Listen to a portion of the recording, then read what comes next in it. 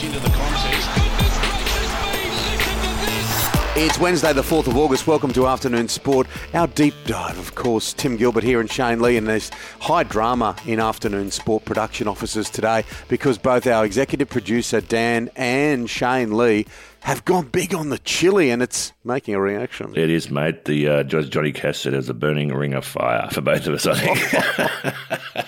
It's great going in, but the journey starts going downhill if you overbeat it, doesn't it, the chili? I think it's a bit of an addiction, actually, old chili, because it's, for whatever reason, I seem to chili myself every time. I get a little bit too excited, Timmy. But anyway, I'm sure our listeners don't listen to that, but let's move on. Go and have a glass of milk, Shane. Yes. Go and have a glass of milk.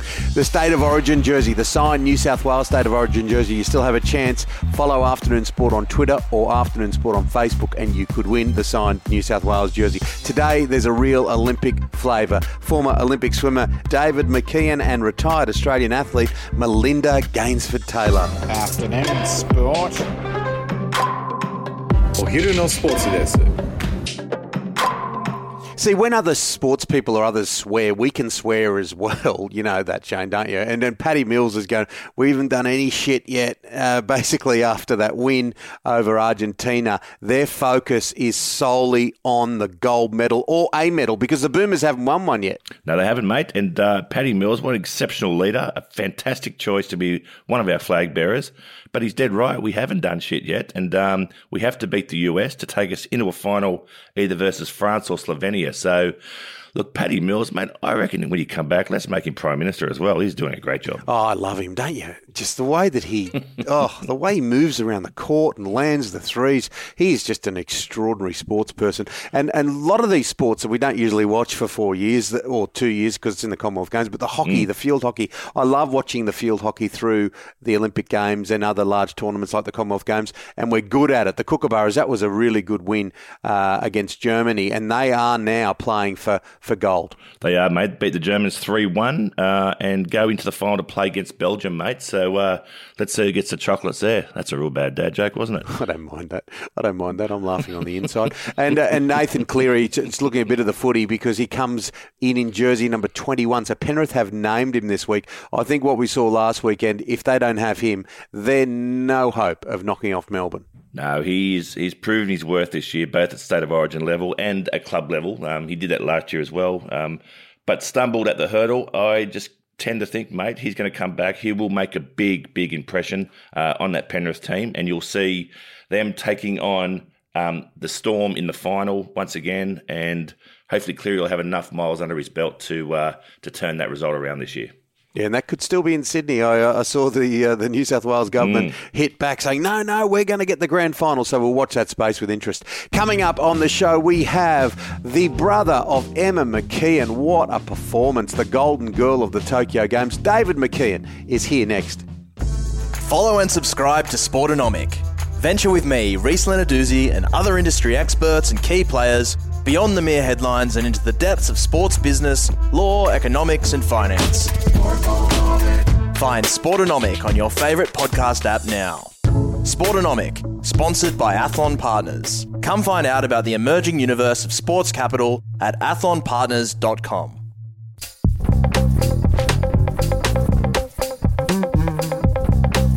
All right, time to head to the pool, and what a week it was in Tokyo for the Australians.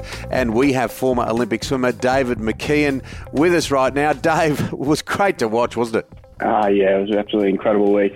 It was absolutely awesome just to watch, on the other side for me, really, the first time. So that was awesome. And then obviously to watch my sister was even more special. Yeah, so Dave, you had 2012 Olympics for yourself, but I would know, mate, being from Wollongong myself, watching my brother take the cricket field and perform, it was amazing to see that. But it must have been very, very special for yourself to see Emma do so well at these Olympics.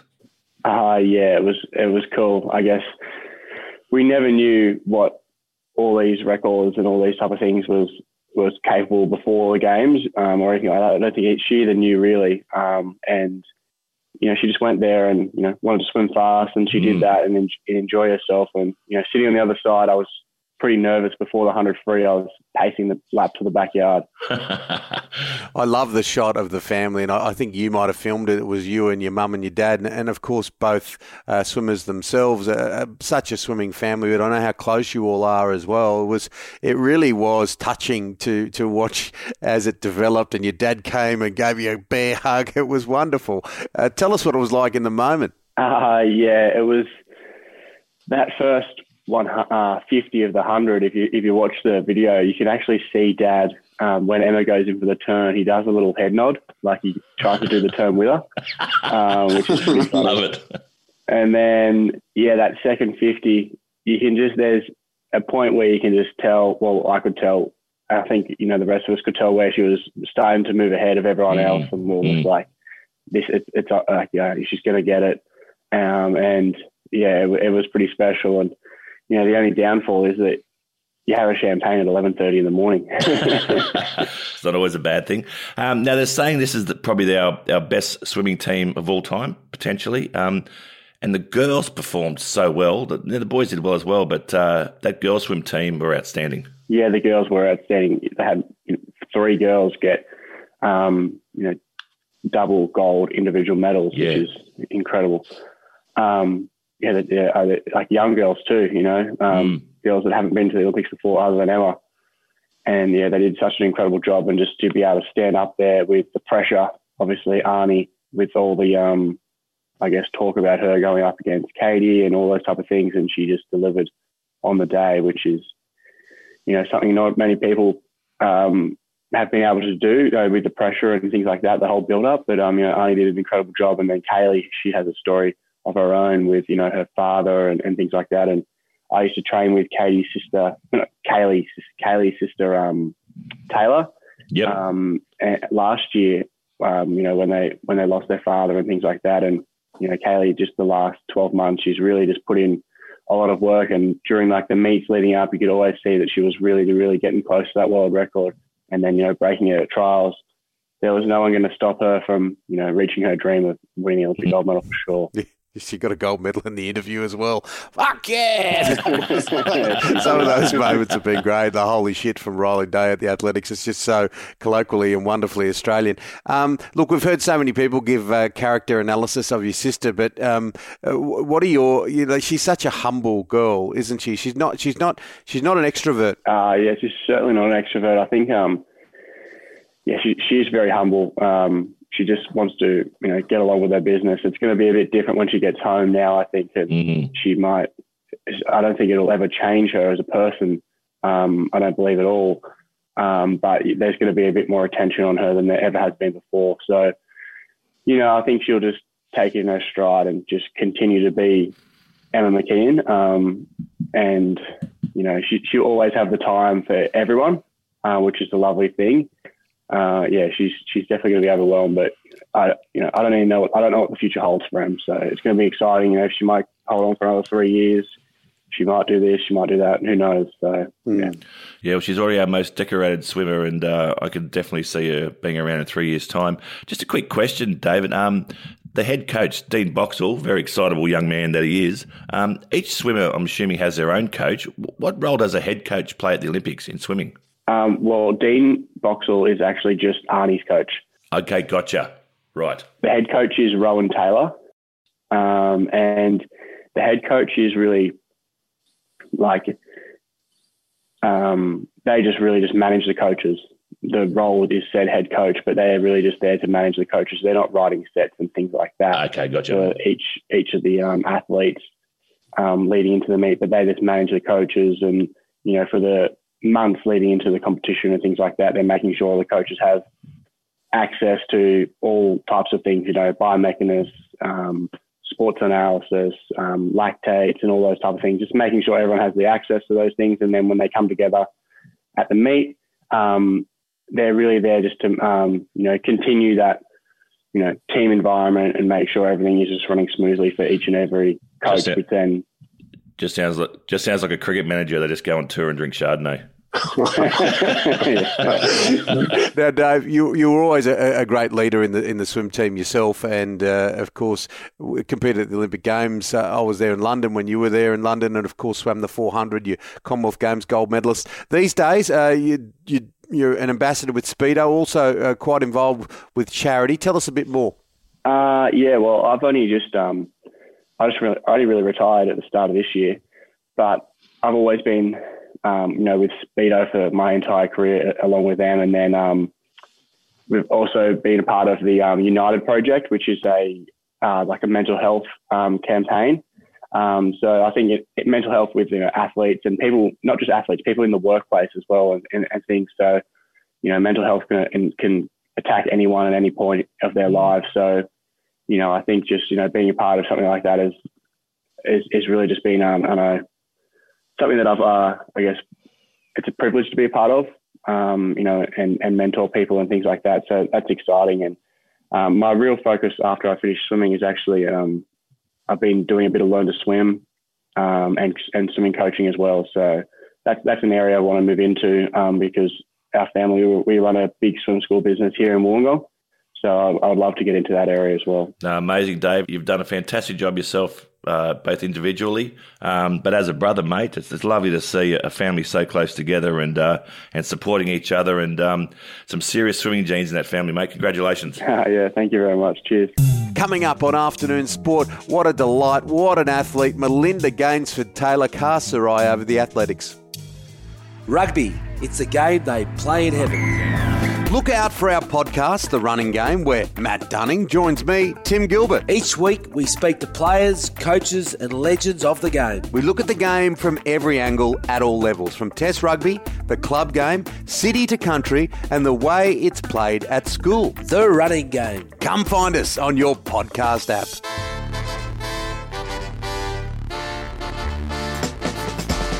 Okay, it is time to talk athletics, and it's great to have former athlete with us, Melinda Gainsford-Taylor. Of course, so many Olympic Games yourself. Melinda, are you more tired now than what you were then trying to watch it all? Oh my gosh, I'm absolutely exhausted. I can't even tell you. I'm watching the athletics in the morning, and then I'm watching it at night. Then I'm watching all the other sports too as well. So it's just been, it's so funny. I'm talking to all my friends and going, are you as tired as I am? And we're in lockdown, which is even crazy. It's good times. It's so amazing. Yeah, there's been some amazing events as well. Now, I was watching one last night, Melinda, this cocky 17-year-old from the US, Knighton. I know. Arian Knighton. Wasn't he fabulous in the 200 metres, men's 200 metres? Yeah. Just turning sideways like he was Usain Bolt, just to show the field that he's got plenty more in the tank. Well, that's the story. He's, as you said, he's 17 years old. He's broken Usain Bolt's record. So there's been a lot of talk around him, but I was so impressed with his heat last night. He made it look so easy. And I was saying to a couple of friends of mine, he's obviously, taken over him on his ability, but also on his let's look around and see what's going on as well at the same time. So, but one exciting prospect, and, going into the final, the 200 metre final, he's going to be, he's going to be well and truly up there in the medals. So who knows what he can do. Yeah. There's been some really interesting things so far, hasn't it? What about Riley Day? Oh, wasn't she brilliant? I mean, I saw her in the heat and I thought she ran well in the heat, but you could sort of tell, it was her first Olympics. She even said it herself, she was very nervous. And then she came out in the final. She was in lane 9 and she had a cracking start and just her transition off this bend. But what I was also really impressed with was her finish. And to do a PB at the Olympics, you can't ask more than that. So she's got a very bright future. That record of mine could be looking like, that could be gone, within the next couple of years for sure. Oh, it's been a great record for a long time as well. You must be very proud of that. Oh, what about the interview afterward? Holy shit, I've done a PB. And her Instagram, me and the kids were watching it. The Instagram was just going ding, ding, ding. Oh, exactly. Oh, don't you love it how, everyone's telling what their Oh, the Instagram handle. Yeah. Bit different than my day. I know, yeah, the old telephone call. Hey, how important and I suppose how psychological do you think these finals are? Like in the other men's 200 metre final, Lyles, who's also one of the favourites, turned off the bow thrusters at the end there and finished third and almost missed the final. Look, Do you know what, Shane? The amazing thing with me, Sharika Jackson did it in the heat, is where she actually didn't put hardly any effort in at all in the women's 200, and she ended up missing out on getting into the semi-final. So it just surprises me how, and it happens every time. Every year we have an Olympics, it happens where you have, you know, an athlete who has, you know, that should know better and has experience, where for some reason they think turning off for like 1 metre is going to make a big difference in recovery, which it wouldn't. And they can nearly get themselves run out. But, you know, and you have to actually be really careful too, because you want to get a good lane going into a final. And, you know, if you can get that number one position in a semi-final, you will possibly get a much better lane. So, yeah, but it's going to be a great men's 200. I can't wait. It was a bit like the men's 100. You know, you didn't really know, without Usain Bolt there now, you don't really know who the favourite is. But, you know, in the two... Yeah, I don't mind it either. But I actually, my little favourite is Andre De Grasse from Canada. I'd love to see him. He's super cool. He reminds me of Johnny Steph, to be honest, just the way he swaggers and moves around and juts and struts. Now, one thing, just to be slightly serious for a moment, like all the testing that goes on, there's so much done. This testosterone thing, it is an issue, isn't it? It's like it does make you wonder, like you want everyone to be fair and square, even Steven, when they get to the blocks, don't you? And there's a few athletes there that the testing hasn't been developed or it's not there where they can't say yay or nay. Look, it's really tough, Tim. Like I haven't looked too much into it, but I know that we've had a lot of talk about it with Caster Semenya over the years. And, you know, we've got two Namibian athletes that are competing at these Olympics where they weren't allowed to run the 400, so they had to run the women's 200. And look, it's a tough one because it is who they are. And, you know, I think he could really get into it. It's funny, you hear some people arguments of like, well, you know, Ian Thorpe, you know, had massive feet that are like flippers. So, you know, that allows him to swim fast. You know, people are saying this is their, you know, natural way of who they are. But at the same time, I can understand if you're competing against that athlete and, you know, if the testosterone levels are, you know, larger than the normal female, then that makes it really tough too. So it's really, really difficult. It's difficult on both levels, I think, for for the athlete itself and also for the athletes who are competing against them. Yeah. It's a tough one. Any Aussies we should be looking out for today? Well, Peter Bowl tonight, eh? Oh, yes. I know. So Peter Bowl, for your listeners, he's made the 800-metre final. He's the first man since Ralph de Bell in 1968 to make the final. He's done 2 Australian records to actually get into the final. So, you know, regardless, I know there's all this hype about it, gold medals. We get a bit carried away with it. And, I think that he's definitely got the ability to do that and potentially get a medal. But regardless, you know, just for him to get there and the way he's performed has been extraordinary, and he's got a really big future for sure. And we've got we got all those pictures of his family celebrating. Look, a lot of people were coming into this games. I don't think any of us three were like this because we thought this would be just wonderful, and it has lived up and well beyond expectation, hasn't it? Even without crowds, people have really embraced every minute. Oh, they have. Like, I don't know what I would have personally done, and I know that with a lot of my friends talking to them, not having these Olympics, there was so much talk about them not happening, but I think for everyone around the world, it's been just such a joy for it. And, you know, when you, see these performances and hear these stories and, last night with Karsten Warholm, when he runs a world record that is so extraordinary that you would think that a man in 400-metre hurdles can run, 45.94, to be given the opportunity for that to happen. It's just wonderful. I think it's wonderful for everyone around the world, not only the athletes. I've got a mate, Michael McCarrahan, for big sporting meets. He can sleep with one eye open and absorb all the sport. He's got the best knowledge on all these sports, so he's my go-to man. Wow. I can do that when I can do that when I'm getting tired when food's being cooked. But Melinda, great to have you on the show, and a number of days left, so it'll be really enjoyable to watch the last few days. Oh, I can't wait. I don't know what I'm going to do afterwards. Thanks, Melinda. That's it for Afternoon Sport today. Make sure you hit follow or subscribe wherever you listen. A big thank you to Melinda Gainsford-Taylor and to David McKeon, and of course to X-Blades. www.xblades.com.au. And our wonderful, if not a little chilly, suffering producer, Dan McHugh. We'll be back tomorrow with your daily dose of sport. Go sit on some ice, Dan. Good night.